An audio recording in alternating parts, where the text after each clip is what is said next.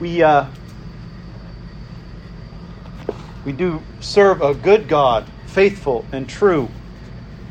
And His love surpasses anything we could ever know. I think about these kids in the back.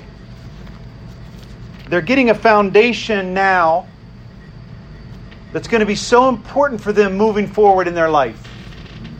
Because they're meeting a God who loves them more than they could ever imagine. And we who are older still don't know how much God loves us. We've been learning it. I've been learning it for many years, maybe 30 years. I've been thinking about the love of God. Jesus loves me, this I know. I've been singing that song since I was a child, but I still don't get it. And I think that's important for us to realize.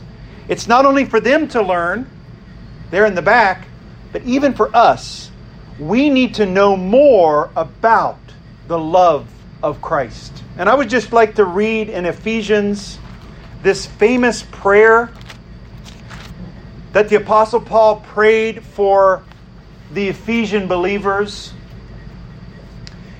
And I want to make it true for me and for all of us. I pray this whenever I remember. I pray it almost on a daily basis for my family. I pray it for myself. And this, we pray for each other in a lot of ways. We pray for somebody to get a job. We pray for somebody to be healed from their flu. We pray for someone who's moving, that God would give them a new house, things like that. But this is a beautiful prayer. This is a prayer in Ephesians 3, at the end of the chapter, that you would know the love of Christ. And we have a song that we sing a lot that says, "It passes knowledge, that dear love of thine."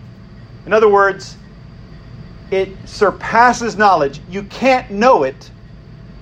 And yet Paul says, know it. So how can you know something that you can't know? How can you know something that is too big to know? The only answer is keep trying. Keep trying. Every day we need to be getting deeper in to the love of Christ. This has to fuel everything we do. Whether it's an event at a park that we do collectively as an assembly, whether it's a Sunday school class, whether it's a conversation we have with our child about some serious matter, or a relationship with work, it all needs to be fueled with what we know about the love of God. And so it's so interesting to know that even as we sing that, it passes knowledge, that dear love of thine, right? O Jesus, Savior, yet this soul of mine, right? We have a desire to know more of it. So I'll just read this prayer and just speak briefly about the 4 dimensions of that love. This is in Ephesians 3, starting in verse 14. For this reason I bow my knee before the Father, from whom every family in heaven and on earth is named, that according to the riches of His glory, He may grant you to be strengthened with power through His Spirit in your inner being, so that Christ may dwell in your hearts through faith, that you, being rooted and grounded in love, may have strength to comprehend with all the saints what is the breadth and length and height and depth, to know the love of Christ that surpasses knowledge, that you may be filled with all the fullness of God. Now to Him who is able to do far more abundantly than all that we ask or think, according to the power at work within us, to Him be glory in the church and in Christ Jesus throughout all generations, forever and ever. Amen. Let this be your prayer. Let this be my prayer. My prayer for my child, my prayer for my community, for this assembly. And it's caught up in that tension that you may know the love of Christ that surpasses knowledge. It's not something that you're going to solve until you see Him in glory. So if you think you know that love this morning or this afternoon, just remember you don't. Right? Something has escaped you. You still need to learn more of it. You haven't gotten your head around just how much He loves you. And not just you. How much He loves this world, the people in it. God's love is bigger than we think. So I'd like to just think briefly about these 4 dimensions. The breadth and length and height and depth of that love. And they're all here in this passage. What does it mean, the breadth of His love? Well, look at the first line of this prayer. As Paul begins to pray, he says, who is he praying to? I bow my knee before the Father, from whom every family in heaven on earth is named. Literally, from whom every fatherhood. So I bow my knees before the Father, from whom every fatherhood on heaven on earth is named. That means every family on earth is loved by God. Everywhere. There's no culture, there's no people group that is outside of the love of God. Paul was excited about this. He had grown up his whole life thinking it was a Jewish thing. As a Pharisee, he thought, this is our God. He loves us, we love Him. It's a nice family affair. But at this point in his ministry, Paul had gotten excited about the fact that there is no tribe, tongue, nation on this whole globe that God is not the God of.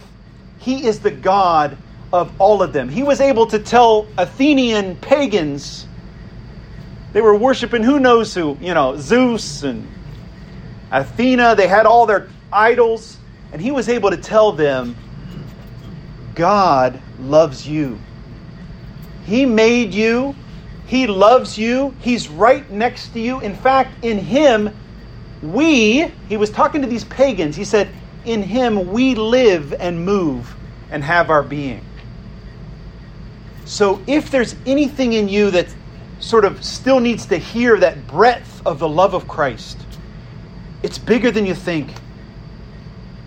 Think of the people in your mind who think God could never love them. There's somebody in your mind, they either are just, they seem disgusting to you, or you just get so angry thinking about them. It might be a political group. It might be some kind of identity group. Guess what? Jesus loves that person. That person at work, every other word out of their mouth is a swear word. They party all week. Everything they do is dishonoring to God. Guess what? That person is loved by Christ more than you love your own child. Can you believe that? Let the breadth of the love of Christ shock you, amaze you, and fuel your ability to love them as well. How could we love them if we don't know how much God has loved them? So it helps us to reach out. What does it mean, the length of His love, right? It's not just that it covers the whole earth, that no family in heaven on earth is outside of it, the love. It's also, it goes throughout time. Look at the end of this prayer. He says, now to Him be glory in the church and in Christ Jesus throughout all generations, forever and ever. Amen. The love of Christ started before you were born, and it will end after you're dead. In other words, it has been around. He has loved the people on this planet throughout all time. It's amazing to think about it. Read the lives of the saints, believers from the 1200s. Read the expression of faith of people who were living in 400 AD. And you'll see the same God was loving that person. They experienced the same passionate embrace of Christ. Because his love didn't just start in 2020. It didn't just start in 1900 or 1850. His love has been around forever. He has always loved, ever since he looked in the eyes of Adam and Eve, these people who he breathed life into and said, "You're in my image." Every other human since then has been held in a bear hug of God's embrace, if they would only realize it. Our love gets impatient. We'll show somebody love for a while, but eventually they wear out their welcome. You know what I mean? Like, I love that person at work for a couple more weeks, but after that, I'm done, Or we might even have someone in your family, right? You're like, have you ever used that phrase? I'm done with that person. I'm done. Guess what? God is never done. He's not like us. His love is long. From eternity past to eternity future, the love of Christ surpasses knowledge. What about the height? How high is it? In other words, how full is this jar, right? How exalted is it? He says, according to the riches of his glory. The prayer that Paul is praying for these people is that they would know the love of Christ according to the riches of the glory of God. That's how high God's love is. That's how exalted his love is. God is the supreme being in all the universe. His love is no different. It couldn't be greater than it is towards you. And this is why I referred to a parent's love. Think about the person in your mind. Who do you love the most, right? Picture them in your mind. They walk into the room and your eyes really just light up. Your heart begins to just be warmed. It might be a spouse. It might be a child. It might be a parent. Whoever it might be. Who do you love the most? The vilest sinner who's ever existed is loved with a greater love by God than you love that person who you love the most. We need to allow ourselves to be amazed by the height of God's love. It surpasses knowledge. What about the depth? So he prays and he says that being rooted and grounded in love. You might have strength to comprehend this. That's what you need. You need to know the depth of love.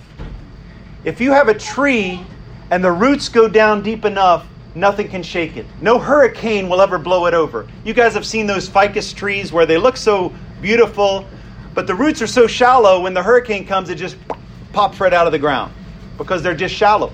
They spread out. But God's love isn't like that. It's deeper than that. Think about a building on a foundation, right? If you pour concrete and it's 3 inches thick, how solid is that foundation? No. The love of God is like as if you dug down until you found a solid rock that extends to the center of the earth. That's how solid the love of Christ is. You need to be rooted and grounded or founded in that kind of love. And it will help you to weather every storm. And so I pray that just this little reminder, we can be captivated, amazed by the breadth and length and height and depth of the love of Christ. Why? So that you can be filled with all the fullness of God.